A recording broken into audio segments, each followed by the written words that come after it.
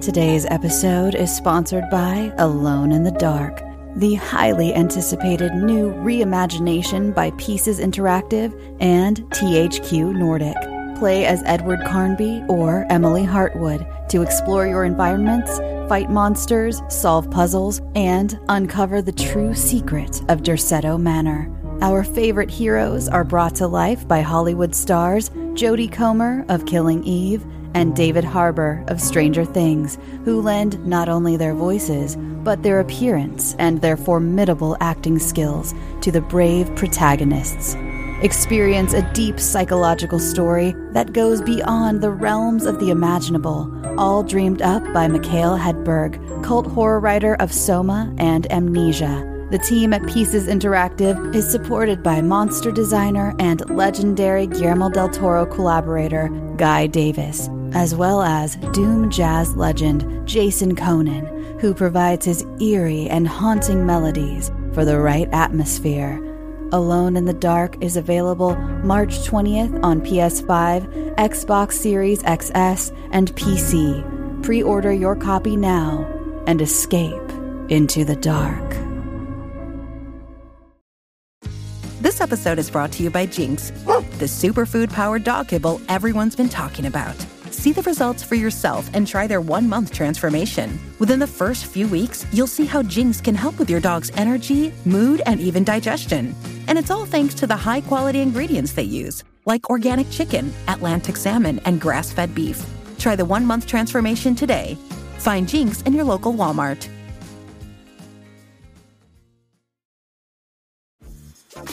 Dreaming of a better sleep? Tossing and turning is not your destiny. And Ollie is here to help. Ollie invites you to sink into sweet, sweet slumber to improve your mental and physical health and overall wellness. More than just melatonin, Ollie's ingredients help you unwind your mind for a delightfully dreamy drift off. Sleep is on the way at Ollie.com. That's OLLY.com. No.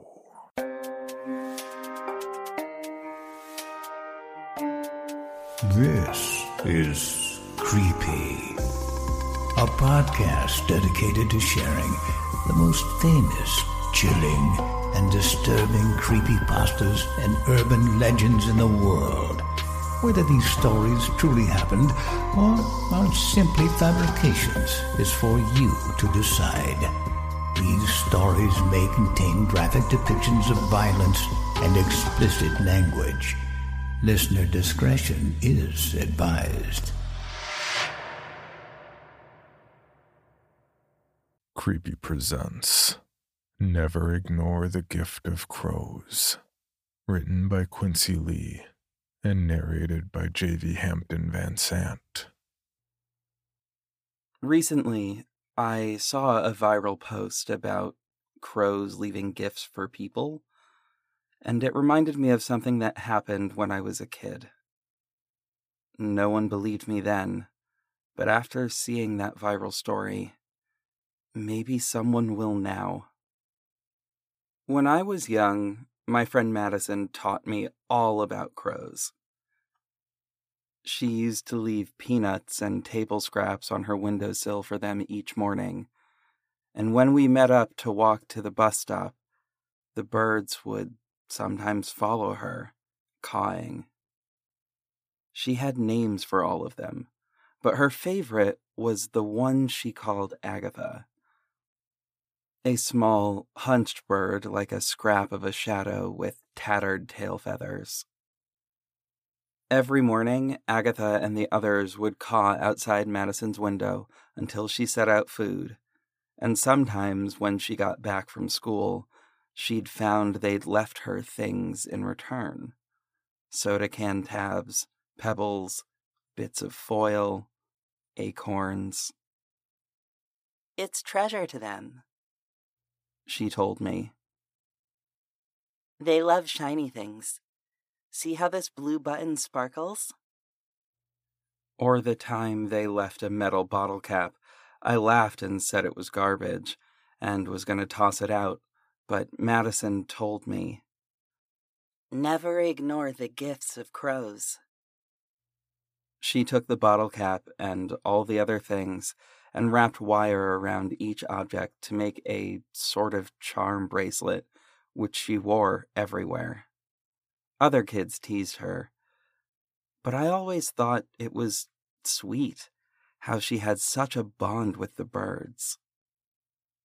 Then, one day, she disappeared.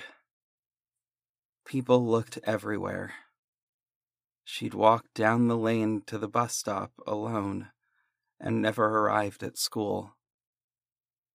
I was sick that week with the flu. People canvassed the neighborhood.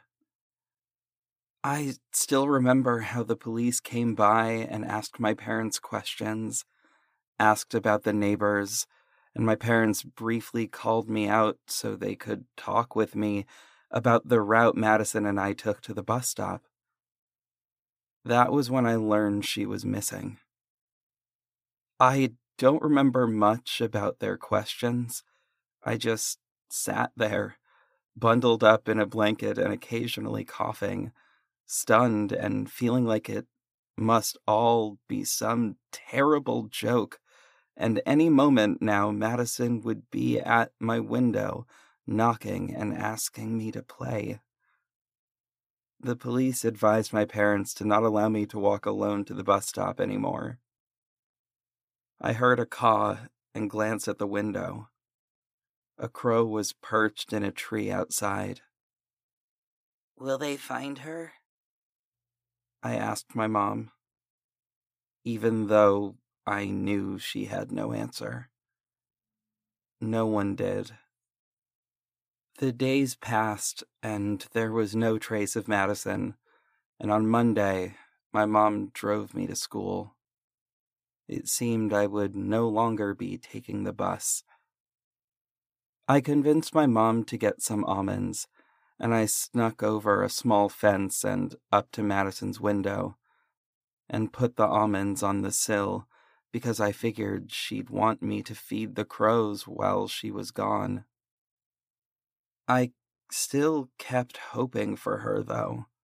With each day, that hope died a little more. I felt so incredibly sad. For the crows, for Madison.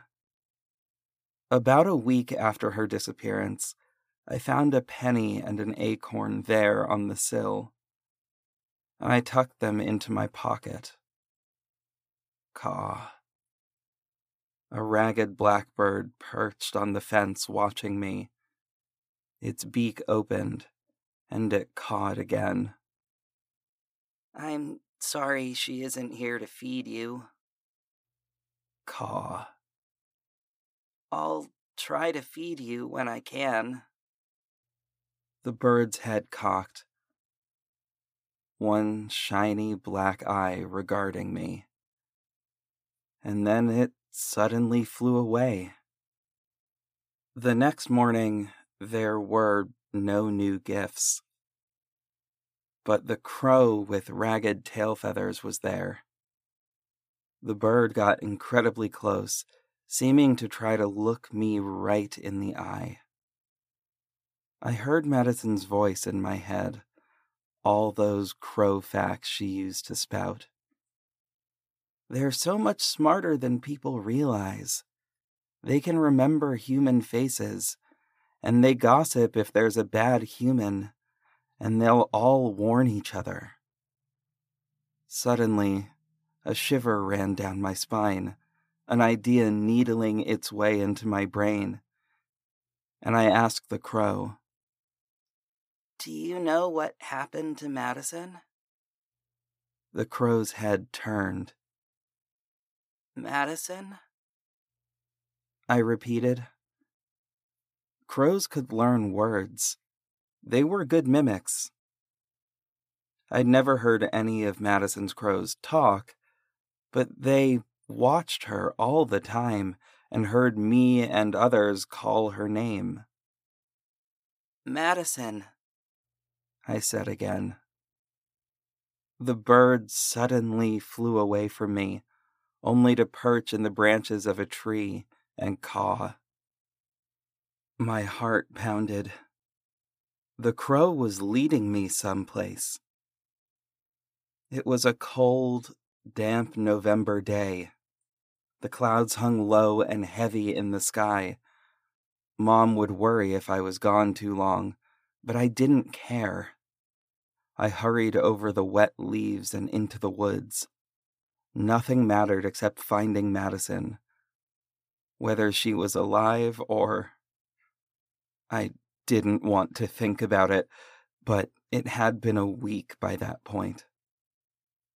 The crow with the raggedy tail feathers flew off every time I neared its perch, drawing me gradually into the dark woods. Tree branches blotted out the sun, and I noticed more birds perched like black leaves on skeletal fingers. I stopped when the crow I was following landed on the roof of a house. It was a beaten-down old house surrounded by junk, tires, and the wasted remnants of what might have once been a vegetable garden. The posts holding up the front porch roof were splintering. The stairs to the front door bowed, and the paint on the door was peeling. A pickup truck sat in the gravel driveway that wove through the trees toward the paved street somewhere beyond. I knew this house. Or should I say, I knew of it. It belonged to a man named Crandall, but Madison and I called him the Staring Man, because apparently Madison had caught him staring at her once or twice when she had walked past his property. It was because of her remarks about this that my parents and hers made us walk to the bus stop together. But we didn't really know much about him, other than that he was a recluse and looked like he was in his 30s.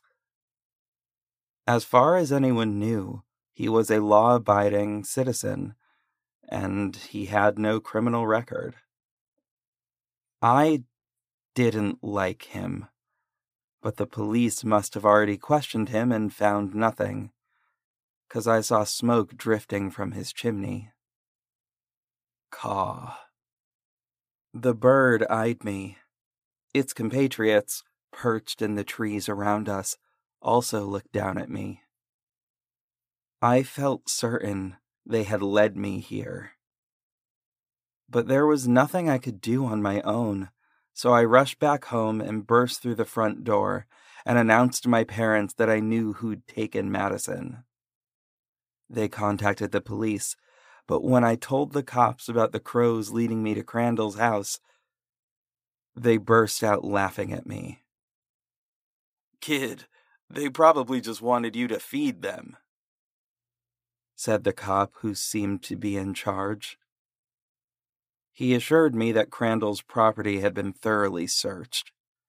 My parents apologized for wasting their time, and after I retreated to my room, I heard them all speaking in hushed voices about how kids worked through this stuff in their own ways. There was only one thing left to do. I had to go find Madison myself. The next day was a Saturday, and my parents usually slept in on weekends, meaning I'd have at least a few hours before they'd come searching for me. I got up early and slipped on my shoes and coat and went out. The faint red and pink of dawn spread through the sky as the sun rose behind the trees. As usual, I brought some food for the crows. I even tried to make a necklace of their gifts to me, though I wasn't as artistic as Madison. I saw several crows in her yard waiting for me. I told them good morning and scattered peanuts for them and said Madison's name several times, loudly. Then I crossed the yard and went into the woods, taking the route the crows had shown me before. Crandall's house was a good hike away, and it took some time before I at last arrived in the right area. As soon as I saw the dilapidated beige siding, I slowed, suddenly very aware how loud my crunching steps were through the fallen leaves. A few crows watched me. I didn't even know if these were Madison's crows or different ones. The woods were full of them this time of year. I didn't see the ragged tail feathers of the only one that I could recognize, the one Madison called Agatha. But even if they were different crows, it still made me feel better to have them around. And I touched the necklace for good luck. Carefully keeping one eye on the door to the house, in case the staring man should step out, I began to search. Caw. I looked up. Disheveled tail feathers. As hunched as ever, Agatha watched me from a branch, cawed, and took off. My heart raced. I followed the bird. We ventured deeper into the woods around the house, and finally it perched on an old fallen log. The soil nearby had been disturbed, I could see even with the leaves all over. And the crow was pecking at something. A faint spark of light. A soda tab, I realized. A soda tab with a bit of wire looped through it. The blood pounded in my ears so hard it was like a roar, a rushing waterfall cascading through my veins. I could hear nothing but that sledgehammer of my heartbeat ringing through my ears like a gong as I reached toward a shaking hand and pulled from the leaves Madison's charm bracelet. Then I squatted and began to dig through the soil, with the crow perched just above me on the dead tree, watching me. Sudden cawing behind me, all around me, a series of short, sharp caws. Caw, caw, caw, caw. The crow on the log, Agatha, opened her beak to cack at me and fluttered away. Hey! Ice slammed into my veins at the sound of the deep voice. I jumped, whirling around, and a rough hand grabbed me. The staring man. His eyes were hard, glittering, bluer than the sky. They might have been pretty eyes if they hadn't been so cold in his stubbled red face. He demanded to know what I was doing on his property, hoisting me by the front of my shirt. Help! I screamed. Help! His gloved hand clapped over my mouth. I fought and squirmed, but it was no good. He dragged me back the way I'd come, toward the sagging front porch of his house. Caw, caw, caw, caw, caw, caw, caw, caw. He yelled to shut the fuck up. At first, I thought he was yelling at me, and then I realized he was yelling at the crows. We were nearly at his front door when a very loud caw sounded nearby, and the man swore as a flutter swept overhead. His grip on me loosened, then released as he stumbled back to swat at something that flew right into his face. I scrambled and ran. Behind me, the man lunged for me, but the crows were darting in and out, dive-bombing him, and he tripped. I bolted all the way home. I got lost on the way, and for a little while I was wandering the woods. Finally, I made it to my house and burst in screaming at Mom and Dad to call the police. When I told the cops about the bracelet, They asked me to show them where. But the woods all looked the same to me when I led them back to Crandall's house. Without the crows, I couldn't find it. We searched all over. No bracelet. The officers seemed to think I was making the whole thing up. They did interrogate Crandall. He admitted he found me on his property, digging through the leaves, and said he'd grabbed me and tried to bring me home. He also added that I was a nuisance, and that he wanted a restraining order to keep me and other kids off his land.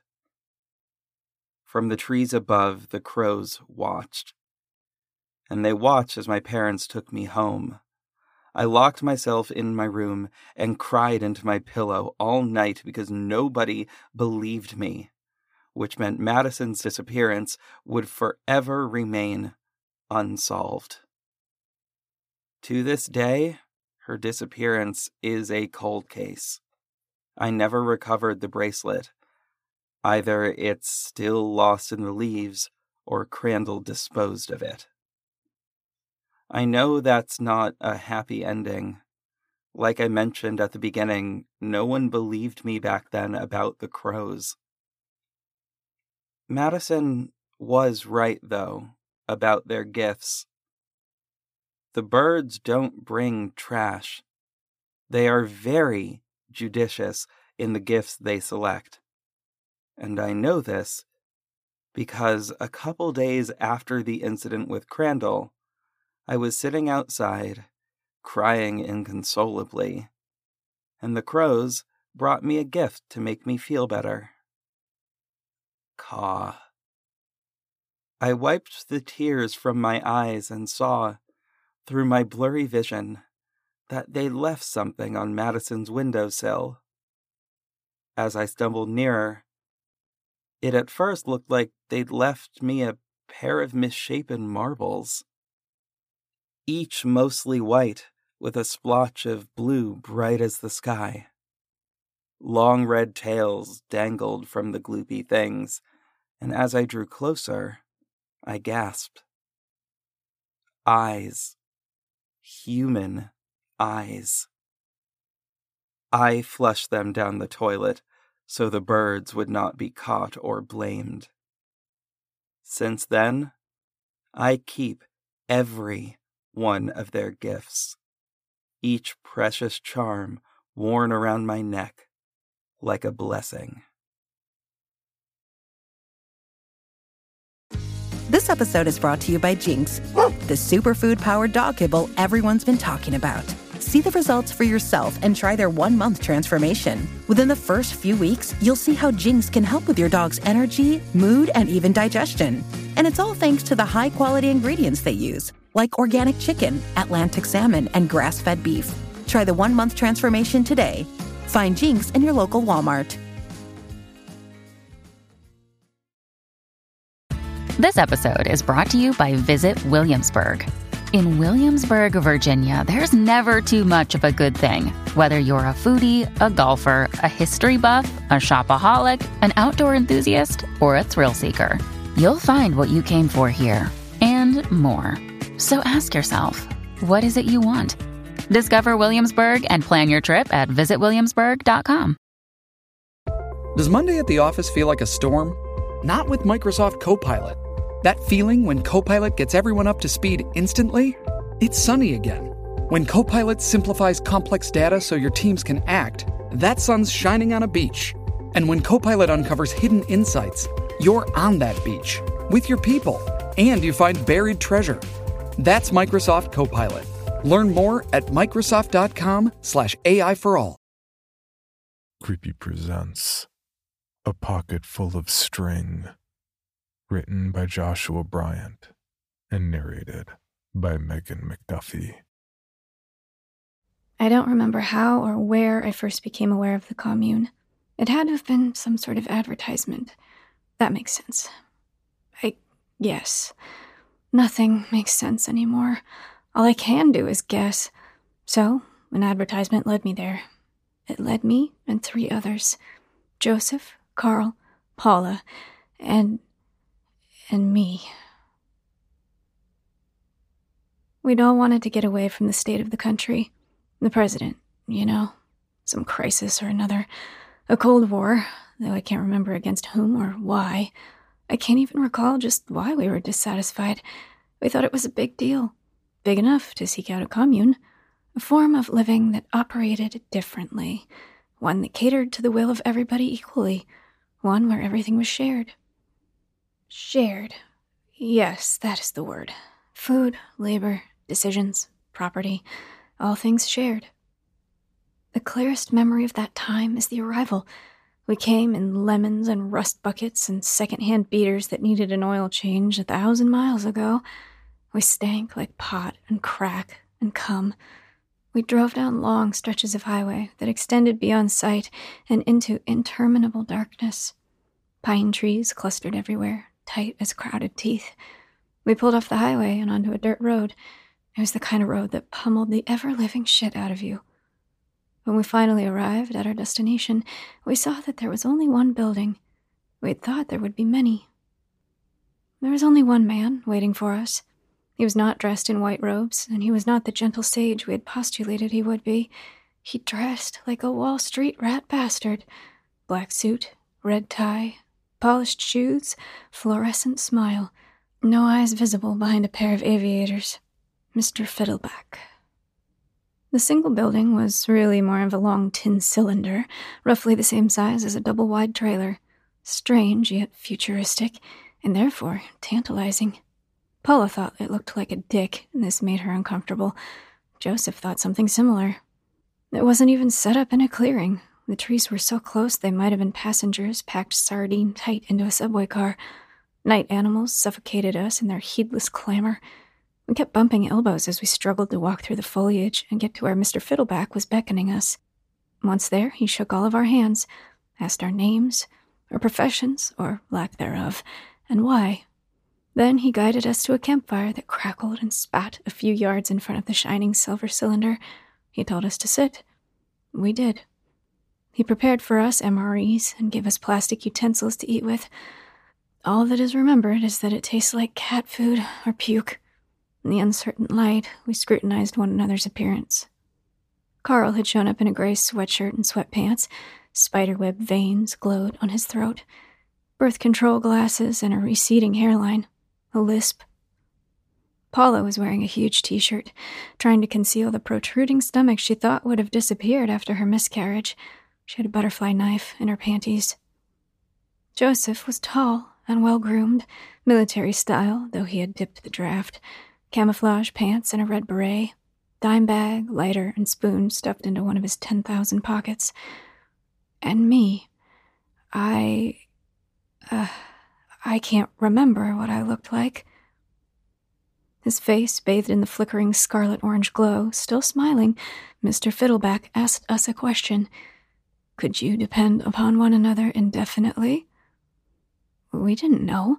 Obviously, we were strangers. You can't depend on a stranger. But that's what a commune is, yes? Mr. Fiddleback asked. We all wanted to leave at that point. Mr. Fiddleback raised his hands, palms displayed, motioning us to resume our seats. He lapsed into silence, but watched us, invisible eyes crawling on spider legs about our skin. Paula made a pathetic sound, and her bag of food plopped into the dirt. Steaming corn and mashed potatoes puddled out. We watched it. Joseph tried to stand. Carl tried to move his hands. It is unclear if the food was drugged or if there was a smell in the air or even a hypnotic sound. Regardless of the cause, we were all suddenly paralyzed. Paula's whimpering became sobs. Joseph began foaming at the mouth. I did something. Carl was eating his lips, blood running through stubble along his chin, beating and trembling and falling across his sweatshirt in spatters.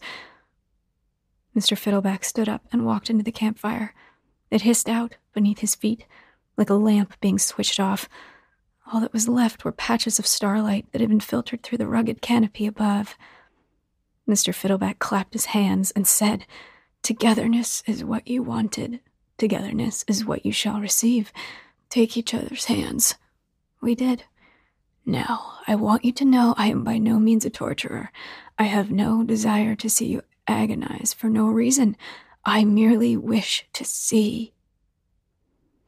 Our hands formed a ring around the man, or whatever the hell he was. It looked like a ritual. Maybe that's what it was. Maybe not. A low rumbling made dust rise from the ground. A chemical scent permeated the air. The trees around us trembled, showering us with needles. The cylinder was rising from the ground, though no form of propulsion was visible. It rose quickly and moved until it was directly above us. There it lingered, and it could have been a vulva rather than a dick, or just a pool of light that illuminated nothing. We all looked up at it. The light was dispersing all around us, as if it had passed through a prism that was not there, and it burned. Our hands, linked finger by finger, were being welded together. There was the sound and stink of singeing flesh. I screamed for the first time. There was a push and a pull, simultaneous and opposing. We were torn together. All became physical pain, unimaginable, the kind that renders one unconscious. But we were not one, not any longer.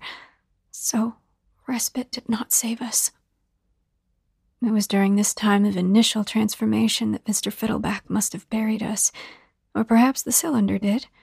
None of us was aware, but it was the only logically conceivable time that it could have happened, when nothing was logically conceivable beyond suffering. Skin and muscle came first, leaping into one another. White blood cells from Paula immediately reacted, attacking red blood cells from Carl. I tasted fluids that were not my own. Somebody's plasma surged into Joseph's eyes, and he became blind. There was a consensus between the four of us. Repulsion. Then organs began entwining.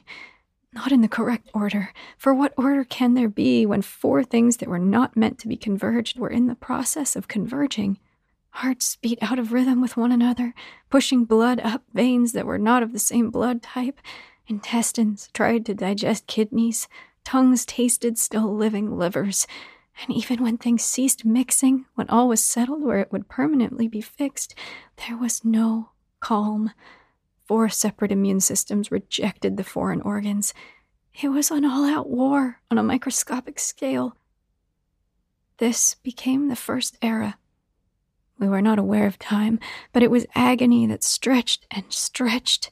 Years must have passed, but there was never a moment when things eased up. We screamed and begged to varying degrees of coherency. It felt like an eternity. But like all things physical, humans can adapt to it. We can become numb, desensitized. We can forget what physical normalcy is when it is supplanted with torment. Eventually, we grew used to the perpetual pain. We finally had time to think. We tried to remember things all at once, or perhaps the memories just flooded out into each of us. I'm not sure at all. I can't, even now, can't put it into a proper order. Can't even comprehend order. A first kiss, uncoordinated child lips meeting above heart's thrumming. But it hurts. It is happening at the same time that we are being attacked from behind, pants down, raw pain. It hurts. The couch with a mother laying on it under heaps of quilts, beads of blood flecking parched lips. She is dead. She's speaking in a man's voice, telling jokes about a grandfather dropping his wallet into an outhouse hole. He's not going down there just for a quarter. We're at a rally. Signs above our heads, tear gas streaking the night air like falling comets. But everyone around has the baby fat face of a childhood bully. He's chanting something that none of us can understand. It was all confusion.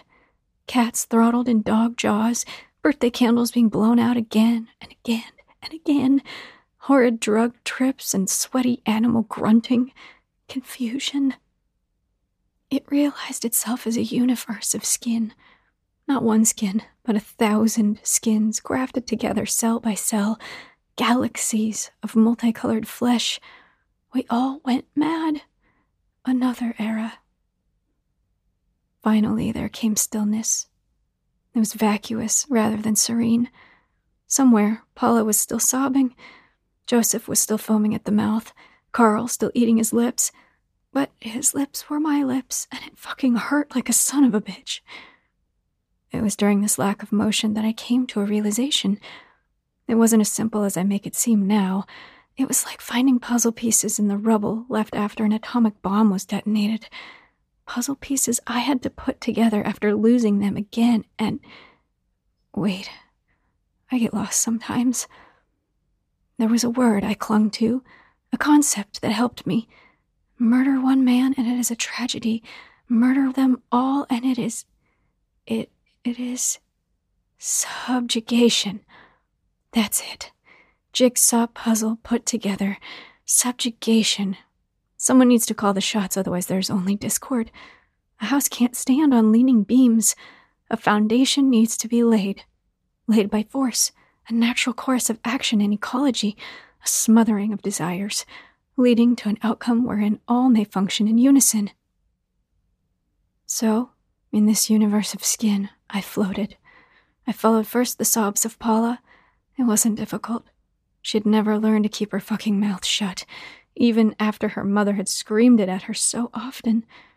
She was hiding under a hospital bed, still in the big t-shirt.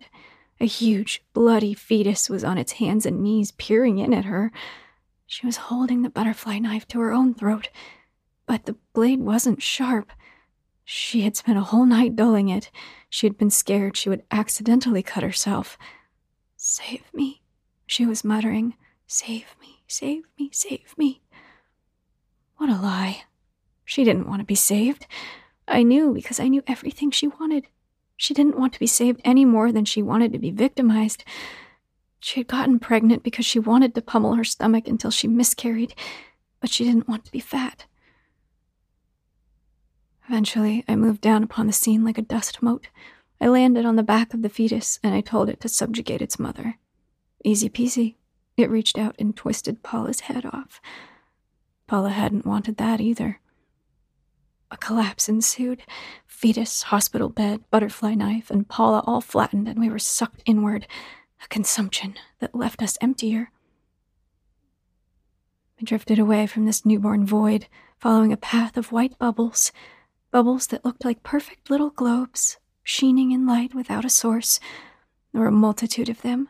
It was in one of these bubbles, one of gigantic proportions, that I found Joseph.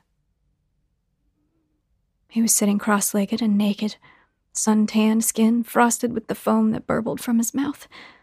He was like a crab spitting bubbles out in an effort to defend itself. He had always been obsessed with defending himself, and by proxy had always been seeking things to defend himself from. It started with other children in school. He bloodied a few noses, blackened a few eyes, learned how easy violence is to achieve. Then he fell upon his family, followed eventually by the government.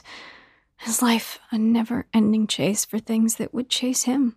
A constant escape, even from reality. A fragile existence. As fragile as a bubble. I reached out with a finger, and... no more Joseph. Another collapse, another consumption. 2 subjugated. 1 to go. I had a harder time finding Carl. He had never been very conspicuous, and he had stopped chewing our lips at that point. Or perhaps I had merely grown accustomed to it. Over light years of skin I traveled, mole clusters like constellations, pores like craters. I drifted thoughtlessly, a speck in transit. Sometimes there were inclinations or impressions or of half-remembered things, places or people, fabrications perhaps. I felt nothing for them. There was only the knowledge that I should feel something, but I couldn't tell you why. I stumbled upon Carl by accident. It was in a tremendous mountain range of upraised flesh that he had sequestered himself. I floated amongst the suety peaks when I saw something quite out of place. It was a couch. Of course, it too was composed of skin, but unlike the rest of that wretched mindscape, it had a pair of eyes, a set of teeth. It blinked with extreme lethargy. Spiderweb veins wriggled along its hairy cushions. This was Carl. I drew close to him. He did not notice me. He was waiting for something tangible to come along so he could beg for it to sit on him. Then he would scream, his tongue licking whatever it would be by way of payment. He would savor the taste forever. I looked for a long while at him, contemplating how exactly I would rub him out. There was no huge fetus to do my dirty work, and he seemed sturdier than a bubble. Yet he was at the uppermost peak of a very tall mountain. I moved behind him, and all it took was one good shove. Over the side, Carl went. I watched his descent. He turned end over end a couple of times before hitting a crag of skin. There was no frame or white stuffing inside him, though, so when he burst, it was red and hot and sticky. He screamed and bounced once more off the mountainside into thin air. Guts and bile whirled freely from his lacerated cushions. An eyeball had shot from its socket and tumbled a different direction. A long time later, he hit the bottom. From as high up as I was, Carl looked like the tiniest, reddest splatter of bird shit. The third collapse, the third subjugation, and another era ended. Quiet. Not even the sound of breath. No pulse. Infinite miles of utter quiet. I sought myself. From one end of the universe to the other. I looked in every pit, under every wrinkle. I called for me. I did not answer. I tried to remember, but only got as far as the night in the forest so long ago. Where were my traumas? My petty and warped obsessions? My fetus, my bubbles, my couch. Where, oh God, where was I? Nowhere. Not in sight, not in walking distance. So far away, I'd never reach it. I was gone. There wasn't even the vaguest notion that there ever was a me. No distant memory, no dream sequence just out of reach. It was as if I had never existed at all. Then there was a crest of light, so bright it hurt. It hurt all the worse because it assaulted 4 different pairs of eyes. The light went from silver to a half circle to a full moon. It was porcelain white. I saw it from so many different angles it took me hours to understand what it was exactly. It was the smiling face of Mr. Fiddleback staring down at me. I saw his mouth move, heard a gibbering warble. Again, from 8 different pairs of ears, words are difficult to make sense of, but eventually I comprehended him. Together at last, he said. I tried to answer, but all I managed was a plaintive moan. He laughed and hoisted our tremendous body out of the hole. He asked a question. The ordeal is over. What do you want now? It took me so long to get the words out. It was like learning to speak again. He listened, nodded each time I got out a word that was not just useless gibbering. When I had finally finished, he stood up, smiled, and shook his head. Mr. Fiddleback left us there, left us here. Movement was impossible. Arms can't move when vertebrae stud them like crucifixion nails. Legs can't stand with skulls and teeth and fingers crippling them from the inside out. All I can do, day after day, year after year, is speak at the forest and hope someone out there is listening. And to that someone, I repeat what it was I said to Mr. Fiddleback. Please help me. Find me in here. Untangle me from them. I don't want to be us anymore. For more information on this podcast, including how to submit your own story for consideration, please visit creepypod.com. You can also follow us at CreepyPod on social media and YouTube. All stories told on this podcast are done so through Creative Commons Share-alike licensing or with written consent from the authors. No portion of this podcast may be rebroadcast or otherwise distributed without the express written consent of the Creepy Podcast production team and the story's author.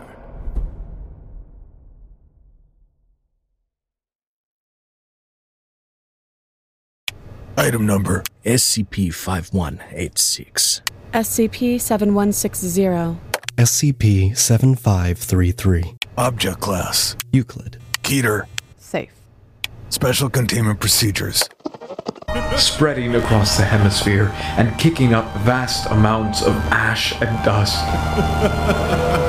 The only thing I could hear was 7219 laughing. Do you remember your name?